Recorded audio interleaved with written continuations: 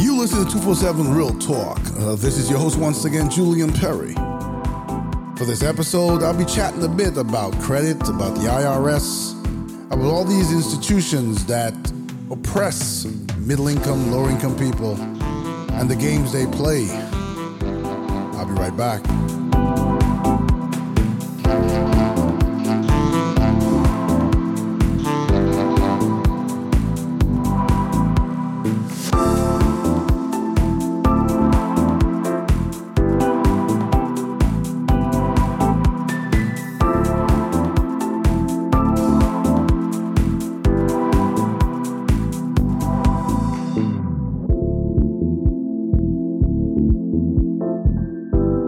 So good evening, one and all. Welcome to another episode of 247 Real Talk Podcast. It's a pleasure to be with you this evening. It is Wednesday, April 20th, around 9:48 p.m. And I'm a bit early tonight as I'm doing the monologue. I don't have a guest on tonight. I actually had a guest that was scheduled and they canceled. So it happens in this business, you know. So I'm happy to be here with you. Hope you guys had a great week. I know this past Monday was tax day. And so, you know, everybody was hustling to pay their taxes, especially in a season where coming out of COVID, you know, we were a bit off with our timing and stuff. So I think there were a lot of people hustling that would have done it already, would have filed their taxes already. But nevertheless, the deadline came April 18th. And I'm going to look at my notes here. So if you hear any paper in the background, that's just me. I jot down notes during the week of things that go on in our environment and our society so that we can chat about them.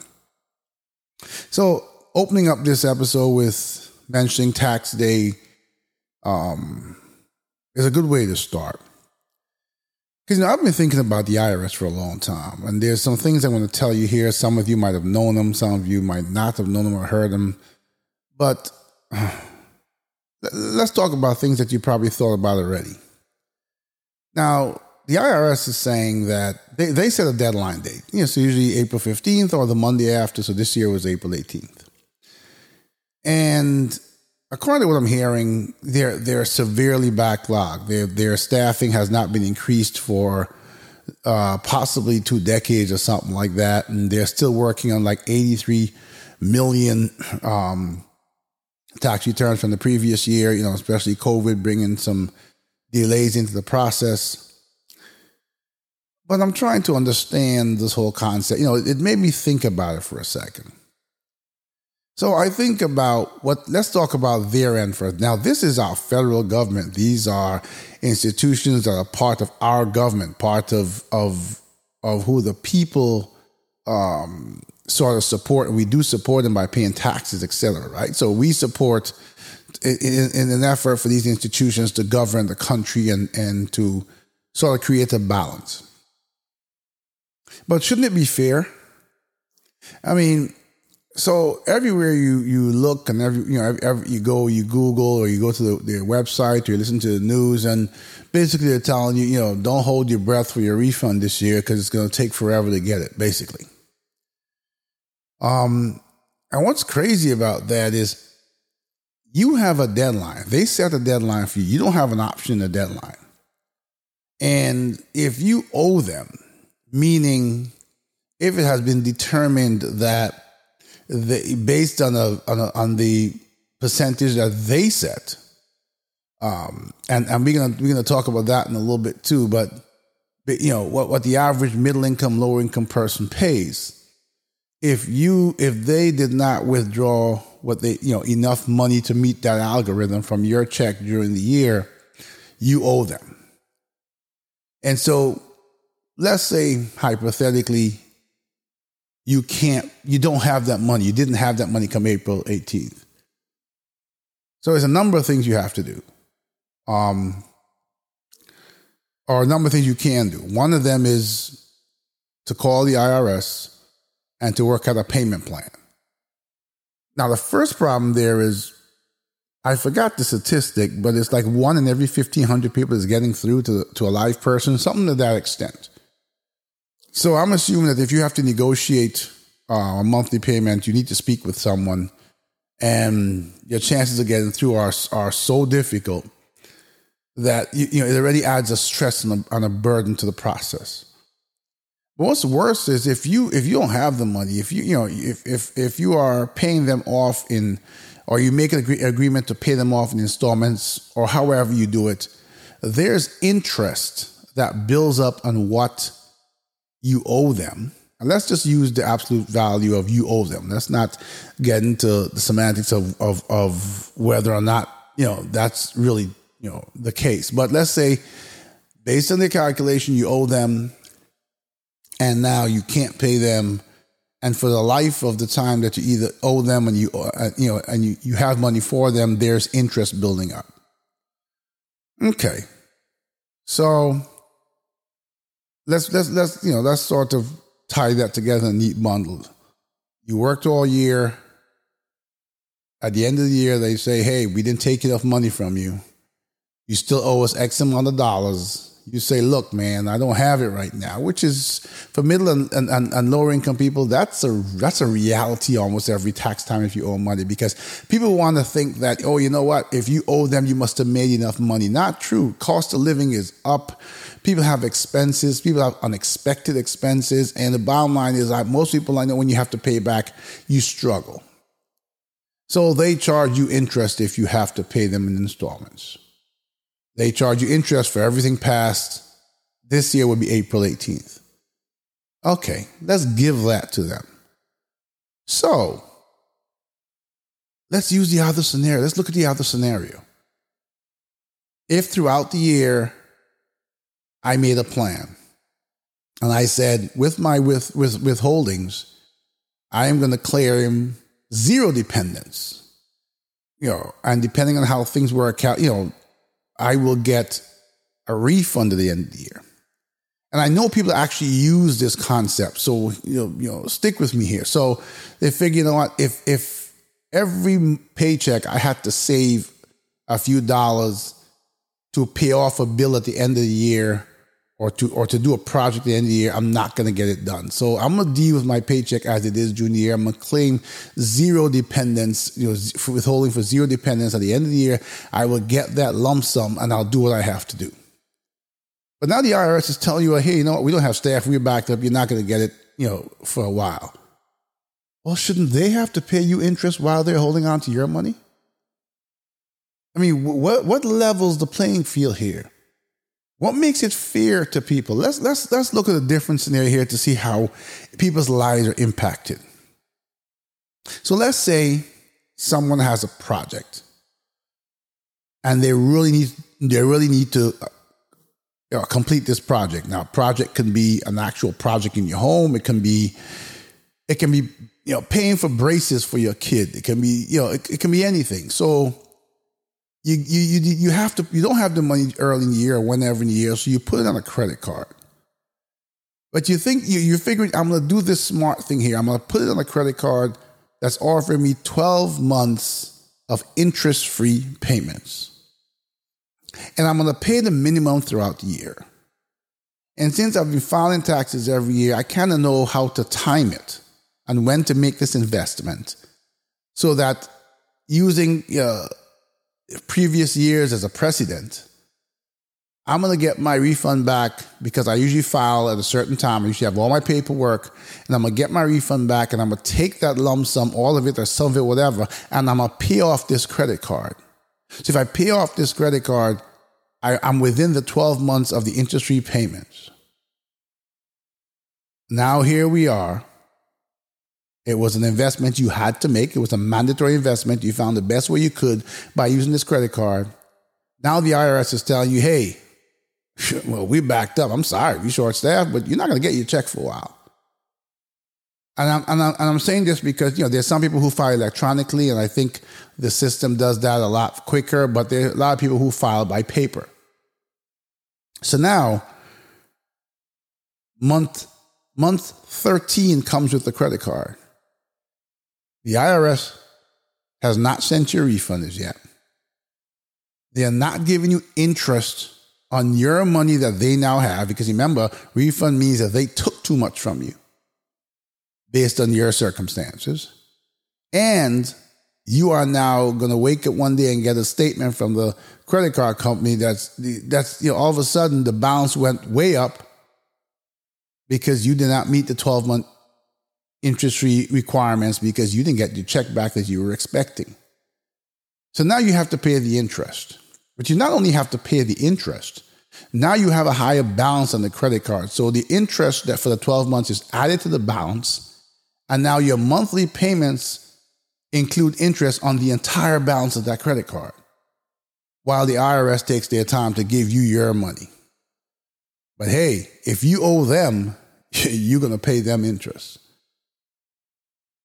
This is a government that's supposed to be for the people. How is this right? How is this possibly right? How is it that we, the people, are held accountable, but government is not held accountable? I'll be honest with you. If I'm in that scenario, I really don't care how short-staffed they are. And I know when I tell you that story, you probably get agitated because you say, you know what, he's right. This is ridiculous. If I think about it that way. But hold on to your horses. It gets worse. I was driving home a couple of days ago and I was listening to the news and they were talking about the IRS. And this is what I heard in the news. So I haven't been able to speak to the IRS to completely 100% validate this, but this is what's been said. The IRS has said to their own internal federal structure that they have budget problems.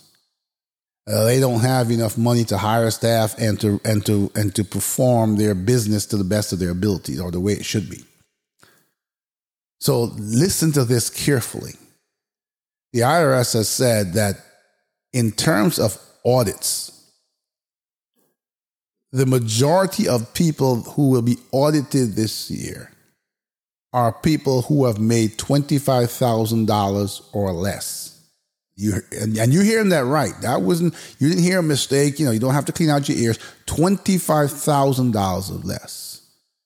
Now you think about today's society. You think about today's economics. You think about what it takes to survive. $25,000 before taxes. And they're going to audit the majority of their audits are going to be people who are making $25,000 or less.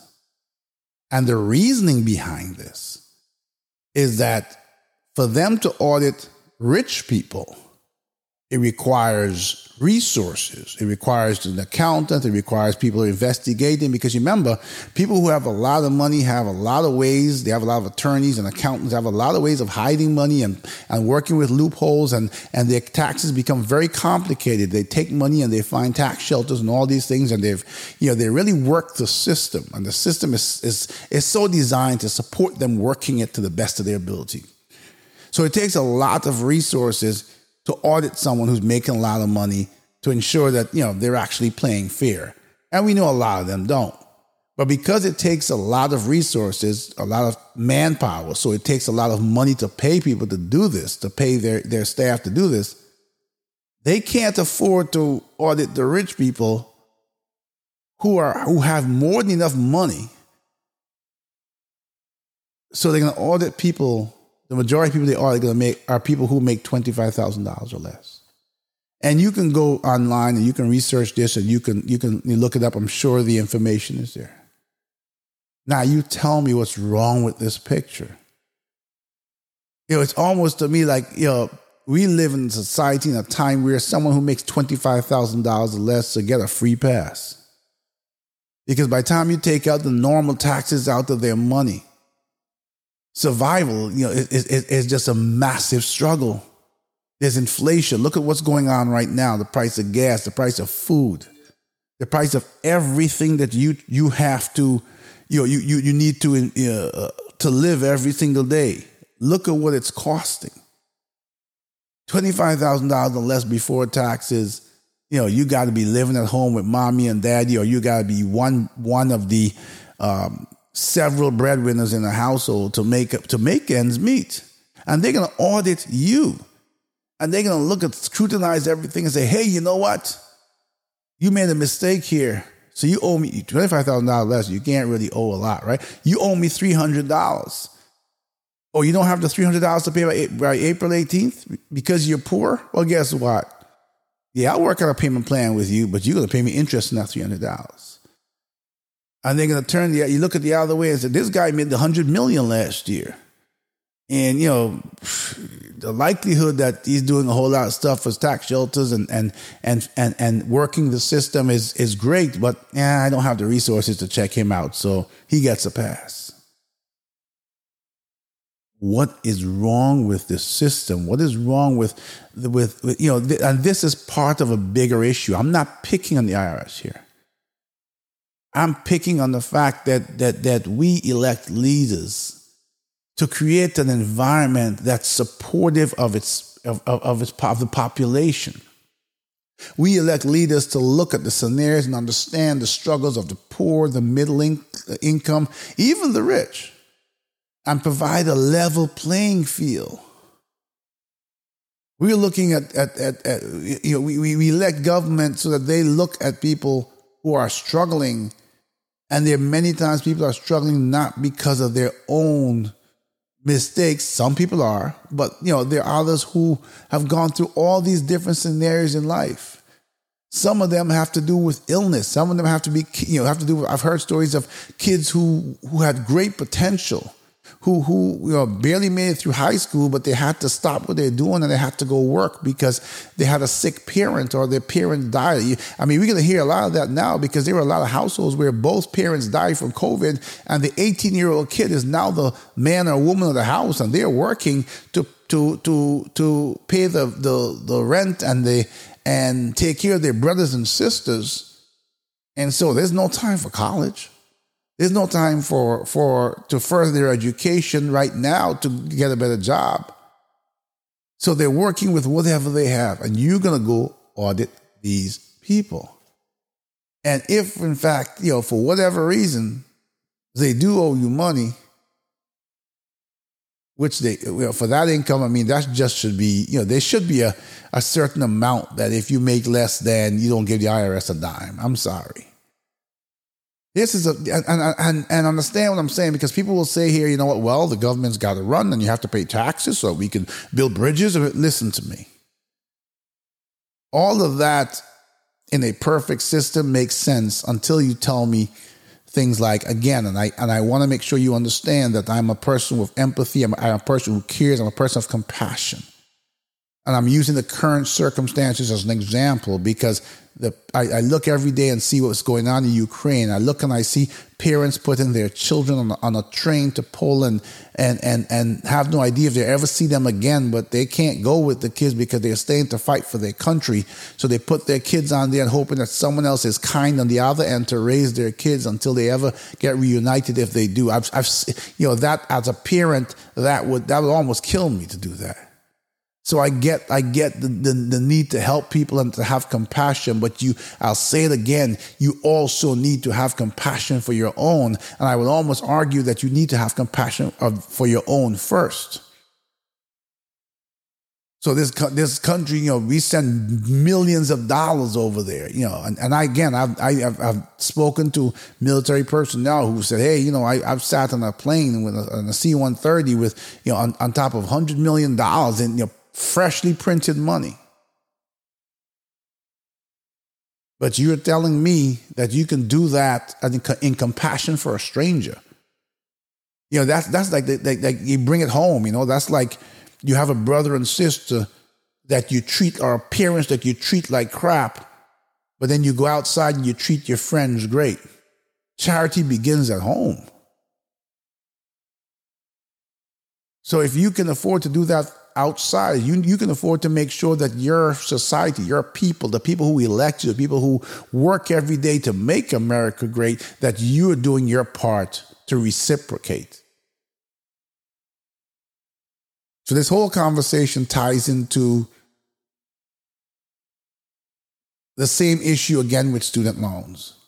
And I've heard that President Biden is now considering another extension past August, and even considering, and I don't know how true this is just what I heard in the news, he's considering what the options are to wipe out student debt. and I implore him to do so. It is, I heard a story of people. This was on the news too, where I guess the people they did a survey and they spoke to several people who have crushing student loan debt, and they talked about, they put off a purchase. They need to drive to work or whatever. They got a vehicle that's falling apart, and they probably spend more money fixing it, but they put off a purchase of leasing or buying a new one because of student loans. They've got a family that's bursting at the seams, 5 people in a 1 or 2 bedroom apartment. They want to buy a home, but they've put off purchasing a home because of student loans.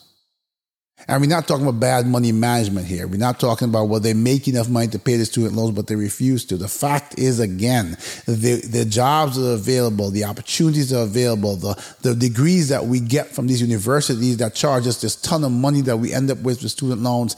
The whole system does not afford us the opportunity. Most people don't get the opportunity to walk into a job when you come out of having paid $200,000 in student loans, to get a job that allows you to pay that back while you live based on the cost of living and have basic amenities. And I'm sorry, even the income-driven repayment program, and I mentioned that to you before, when you can't just use someone's income.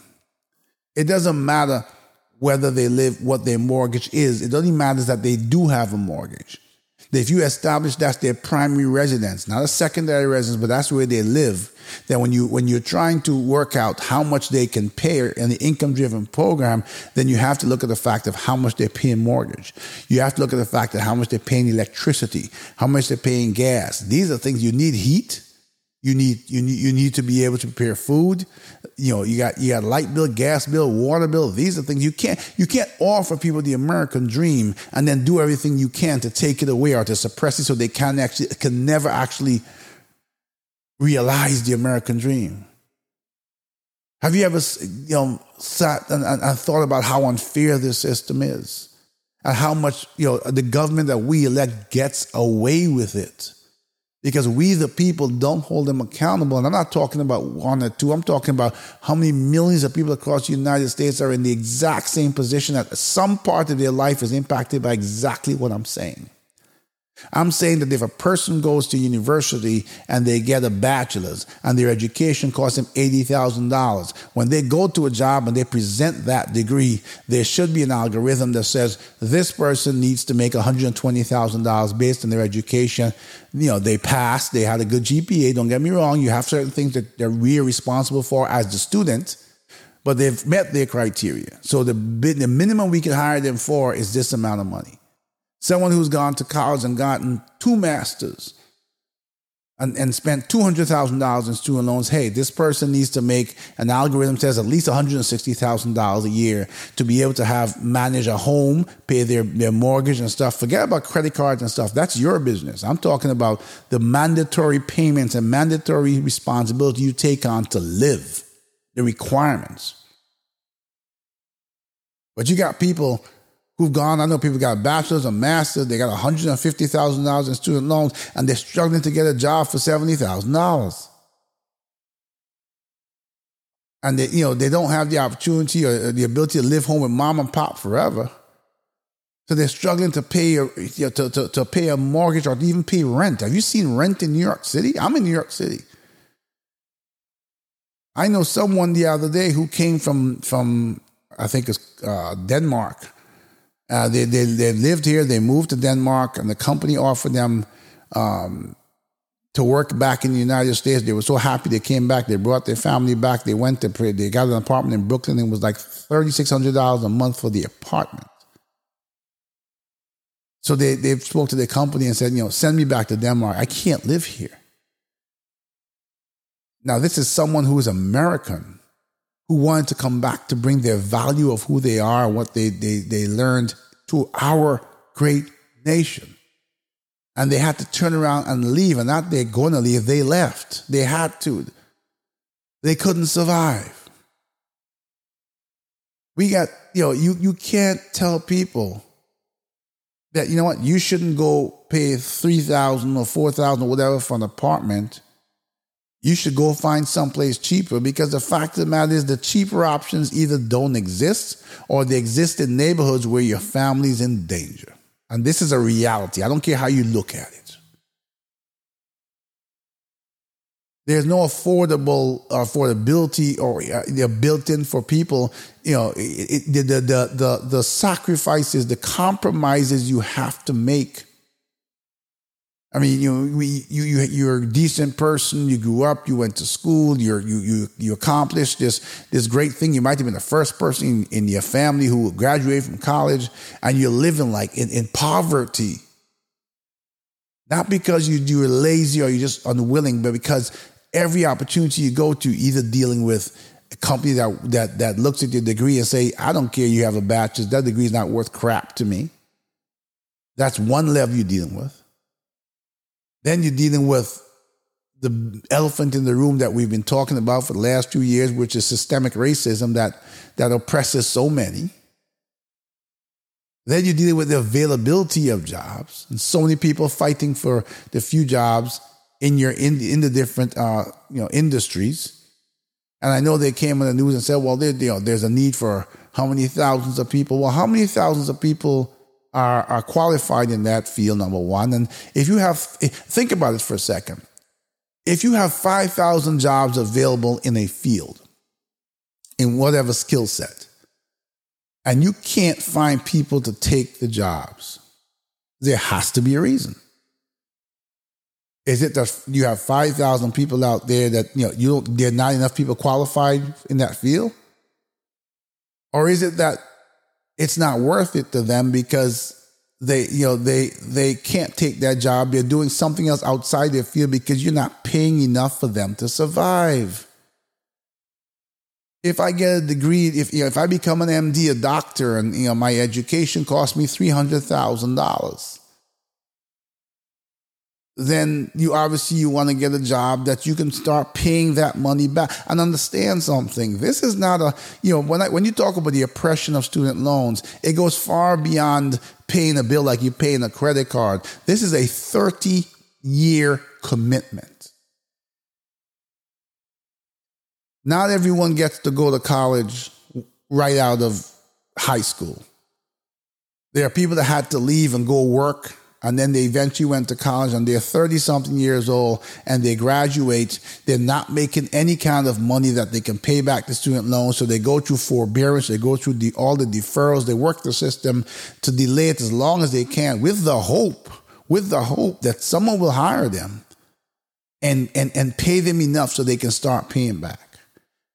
And these are real stories, because I've been discussing this with so many people, and it's surprising to know how many people are stressed in this society because they're figuring, when the student loans payments restart, how am I going to do this? There are even people who were struggling to pay it before, and the break for COVID or whatever, you say, well, they saved money. They couldn't save money because circumstances actually cost them more money. So now they're looking at their financial picture now, and because of things that happened during COVID, maybe lost family member, whatever, they're in a worse position. And so you're telling someone now, you got 30 years, you're paying back, I know some people have $1,200, $1,300 a month to pay back. And if you can't pay it back, we're going to put you in default. We're going to completely, mess your credit up by putting you in default, so you can't. So, think about the ripple effect. We're going to put you in default because we didn't create a system that allowed you to earn an income to pay us back. But now that you can't pay us back, we're going to put you in default, because the income that you're making, even though you can't pay us back, our income-driven program that doesn't take into consideration true life scenarios says that you can afford to pay back $1,000 a month. We don't care that you can. So now you're in default. So now we're going to screw up all your credit. So if your dream was to buy a house or whatever, you can put that dream off for the next 10 years, because we're going to pound you into the dirt. And since this is a 30-year payment and you are now 30-something years old, we'll finish this conversation when you're near 70. That's your life. You may not at that point, because there are many people who have had to start college later in life. you may not live to pay off your student loans. This is the burden. This is what, I talk to so many people and I feel the pain in their conversations, and I'm trying to tell them, and I think more people are starting to do it, but you have to join this conversation. Even if you're managing to pay your student loans, think about the oppression of it. You are working in the United States. You are giving all the expertise that you went to college and learned back to this society, back to making this country great, and keeping it great. If little islands in the Caribbean, can afford to give free education to their citizens, that some do it to masters, some do it to bachelors. The point is, those islands that have a limited amount of jobs say to their citizens, we're going to get you to a point where you can get a job without taxing you any cost on it. Because we're investing in our people. Here we are in arguably the greatest country in the world. And our country and our leaders and the people who fight for our votes and tell us all the lies that they want to cannot come together and unite and agree that this is such an epidemic that it must be stopped. Like I said before, I don't want to hear the argument from people who've paid off their student loans already. I know you have. I know you went through the pain. I'm happy that you accomplished it. So does that mean that because you did it, nothing should ever change? Does that mean that because you did it, you represent everybody's scenario, and because you had to do it, to hell with the rest of the country, they have to figure it out or punish? I have no issue with if they wipe out student loans. I'm going to say when. I'm going to call it predicament. I'm sorry, I'm lost the word, but I'm going to call a premonition, so to speak, that we're going to get to the point. I'm going to predict that we're going to get to the point where this is such an epidemic that this is the only option left. I don't know how long it's going to take and how many lives they have to be continuously ruined until they decide that, you know what, we're going to do this for our people. If you want to look at people who paid off their taxes already and say, look, for paying off your paying off your student loans, we're going to give you a tax break for X amount of years, or X amount of money for X amount of years, to sort of, give you back something, as well, because you are a part of this struggle. It just means that you reach the end of the struggle. I know when you look at a lot of my episodes on your podcast app, you see a lot of episodes, and somewhere in the title, along with everything else I'm discussing, it's student loans. But it's an issue that needs to be discussed over and over again. And every time I speak to someone else, I hear a new scenario. Every time I speak to someone else about this, I hear of new pain. Every time I speak to someone else about this, I hear of new fear. Fear that once this starts again, their lives are going to collapse. Fear about that they won't have a way to feed their families. Not only because, so here's the scenario. If they take the money in reality of what the student loan system is saying you have to pay, then they can't survive. They can't pay their rent and buy their food and put gas in their cars and all of that. And if they can't pay it and they're in default and their checks get garnished, then they can't pay their rent, and they can't buy food, and they can't feed their children, they can't pay for health insurance, and they can't. It's just either way. The people that make up this great country of ours are losing. Because human beings like us that we elect to Congress, we elect to run this country, cannot unite when it comes to having compassion for people. People have arrogance. People somehow believe that, once they get in government, they get to Congress, they've got such power.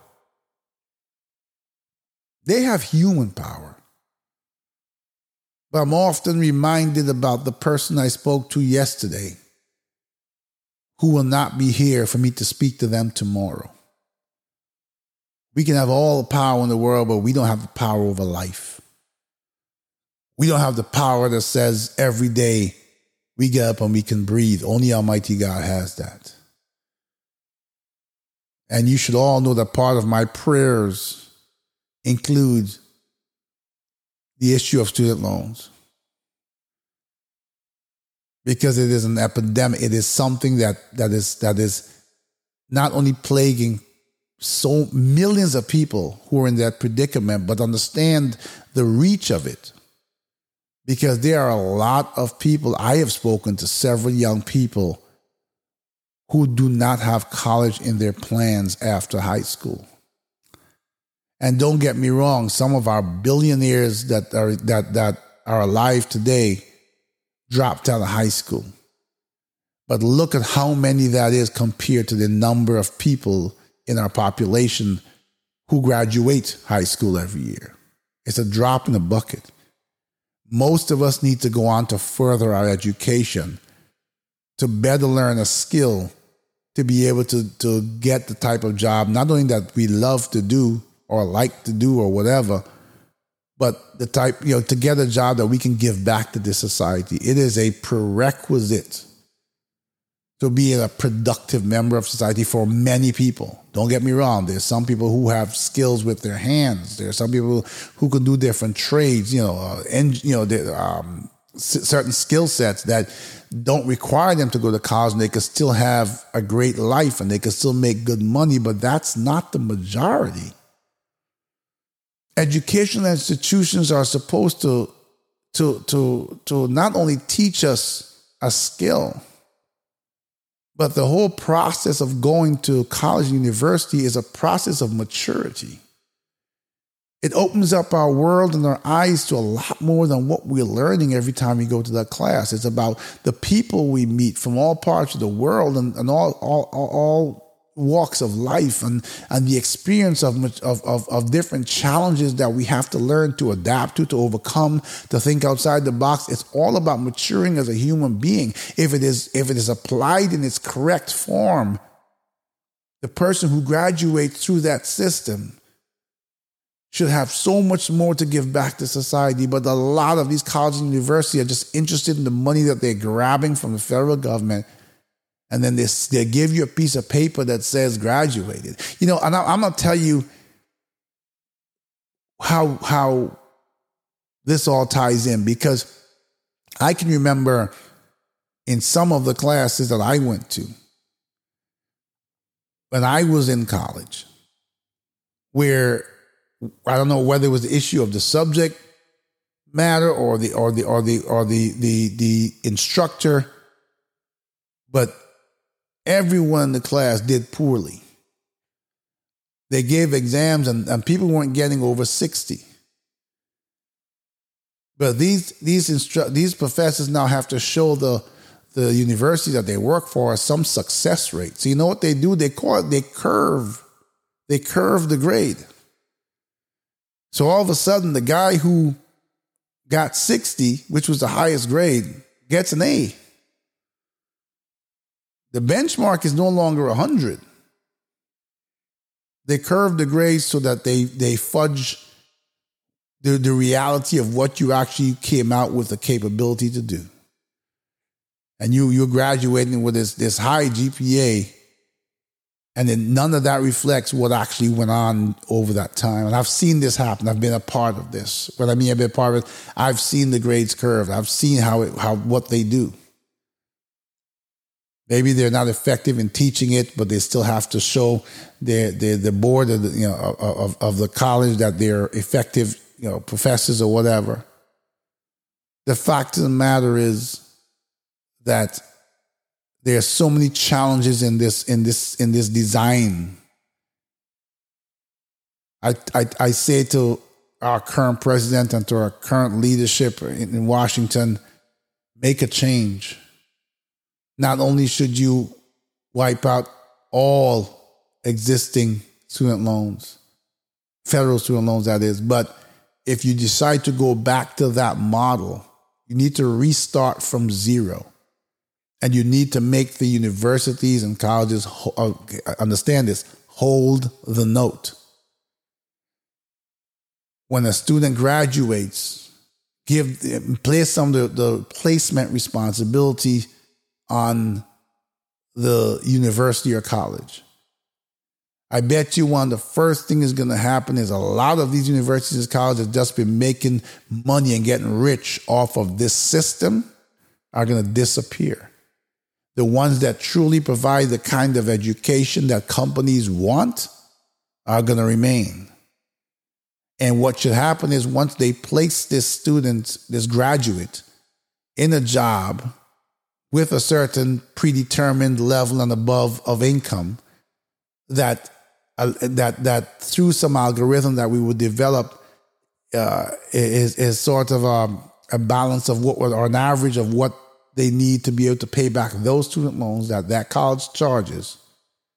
Then, and there should probably be a national standard, but then the federal government will release the tuition funds for that student. The minute you hold these colleges and universities accountable for the graduates they produce, a whole lot's going to change. America's going to get greater because you're going to be guaranteed that the students coming out actually know not only what they're doing, they've actually learned something of value, rather than just being, sort of passed through a system. And at the end, they wear a cap and gown, they get a piece of paper, and then they find themselves working for money that they can't even survive on. They find their dreams crushed because their reality is quite different than what they expected from this great nation of ours. There's a guy named, a rich guy, philanthropist named Robert Smith. I think that's his name. And he's a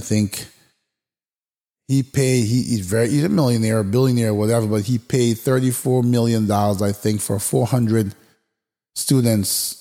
Was it Morehouse? I think it was Morehouse. He paid their tuition. But understand, this is a private citizen who recognized the punishment of tuition from the federal government, guarantees student loans. He understands the punishment.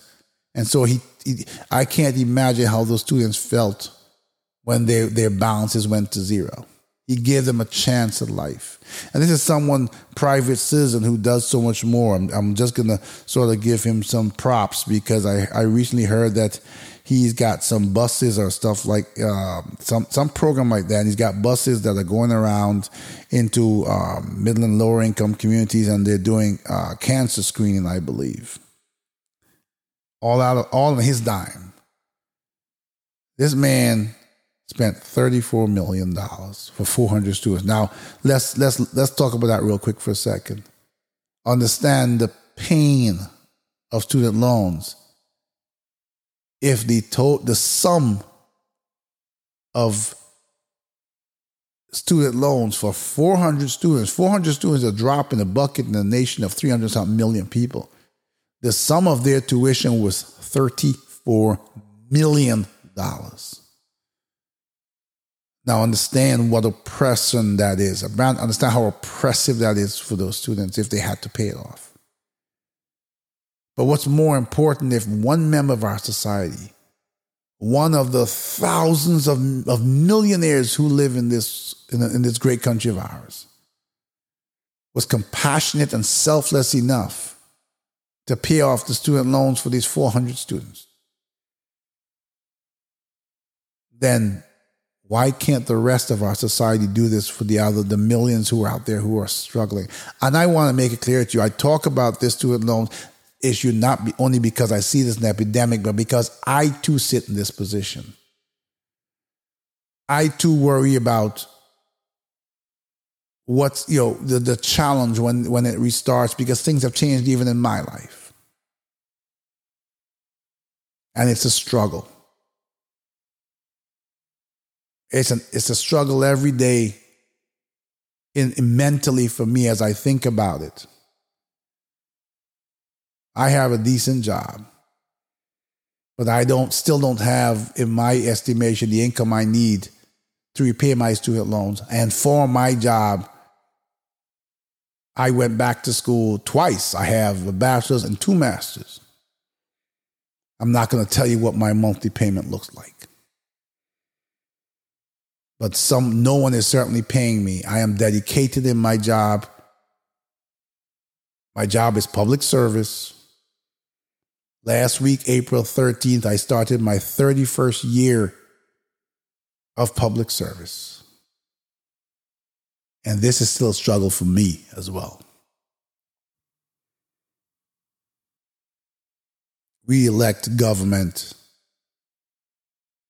to support the people, to create programs, to think outside the box, to use their brilliance so that survival is a right and not a hit or miss.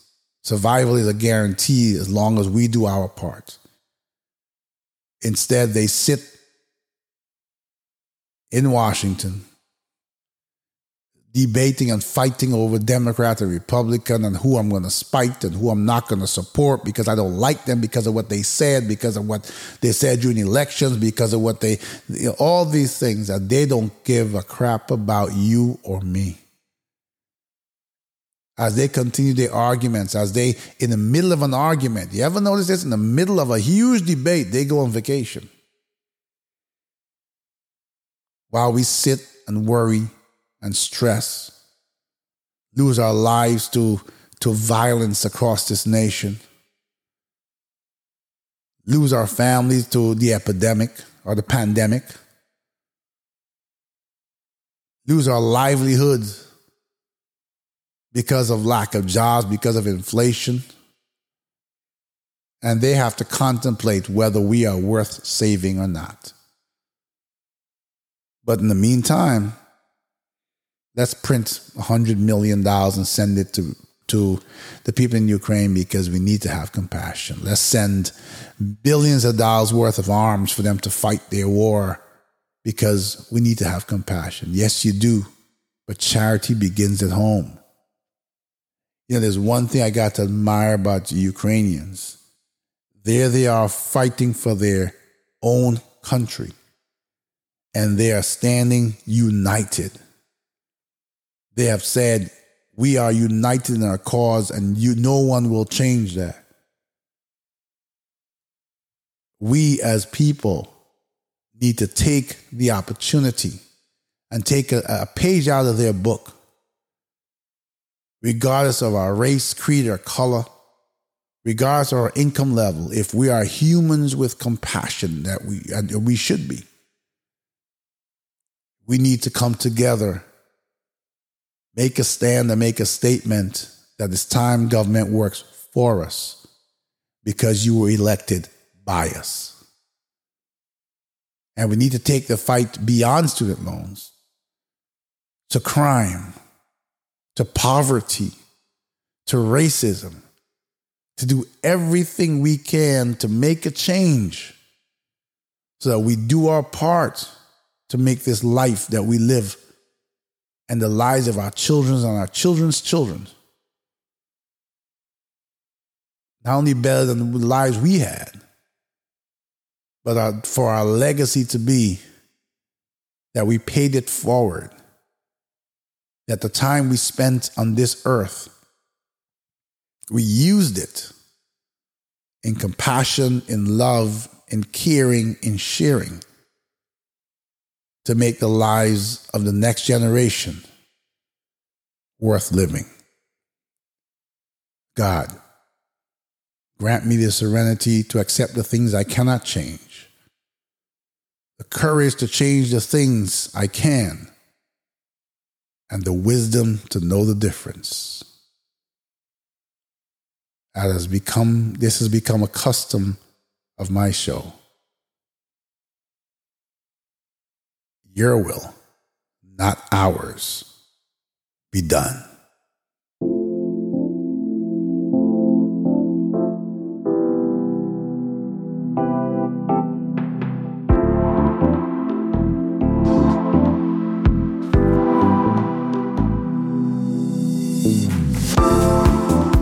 Thank you so much for allowing me to be a part of your day, a part of your listening,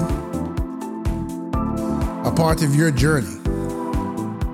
Thank you for sharing this journey with me, and giving me the privilege to share my thoughts with you. I sure hope and pray that you will join me in this endeavor, in this movement to change things not just for you and me, but for those to come. I thank you so much for your support, for your loyalty, and for continuing to make 247 Real Talk Podcast an amazing success.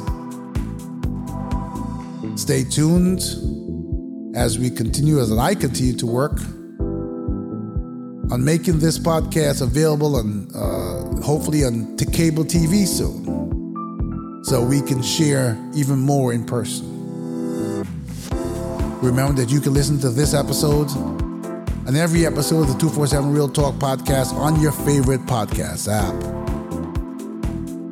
I so much like to hear from you, to hear your feedback, your thoughts, your agreements, your disagreements. Send me an email at podcast@247realtalk.net. And that's podcast@247realtalk.net. As we continue this real talk, until the next time, take care of yourselves and each other.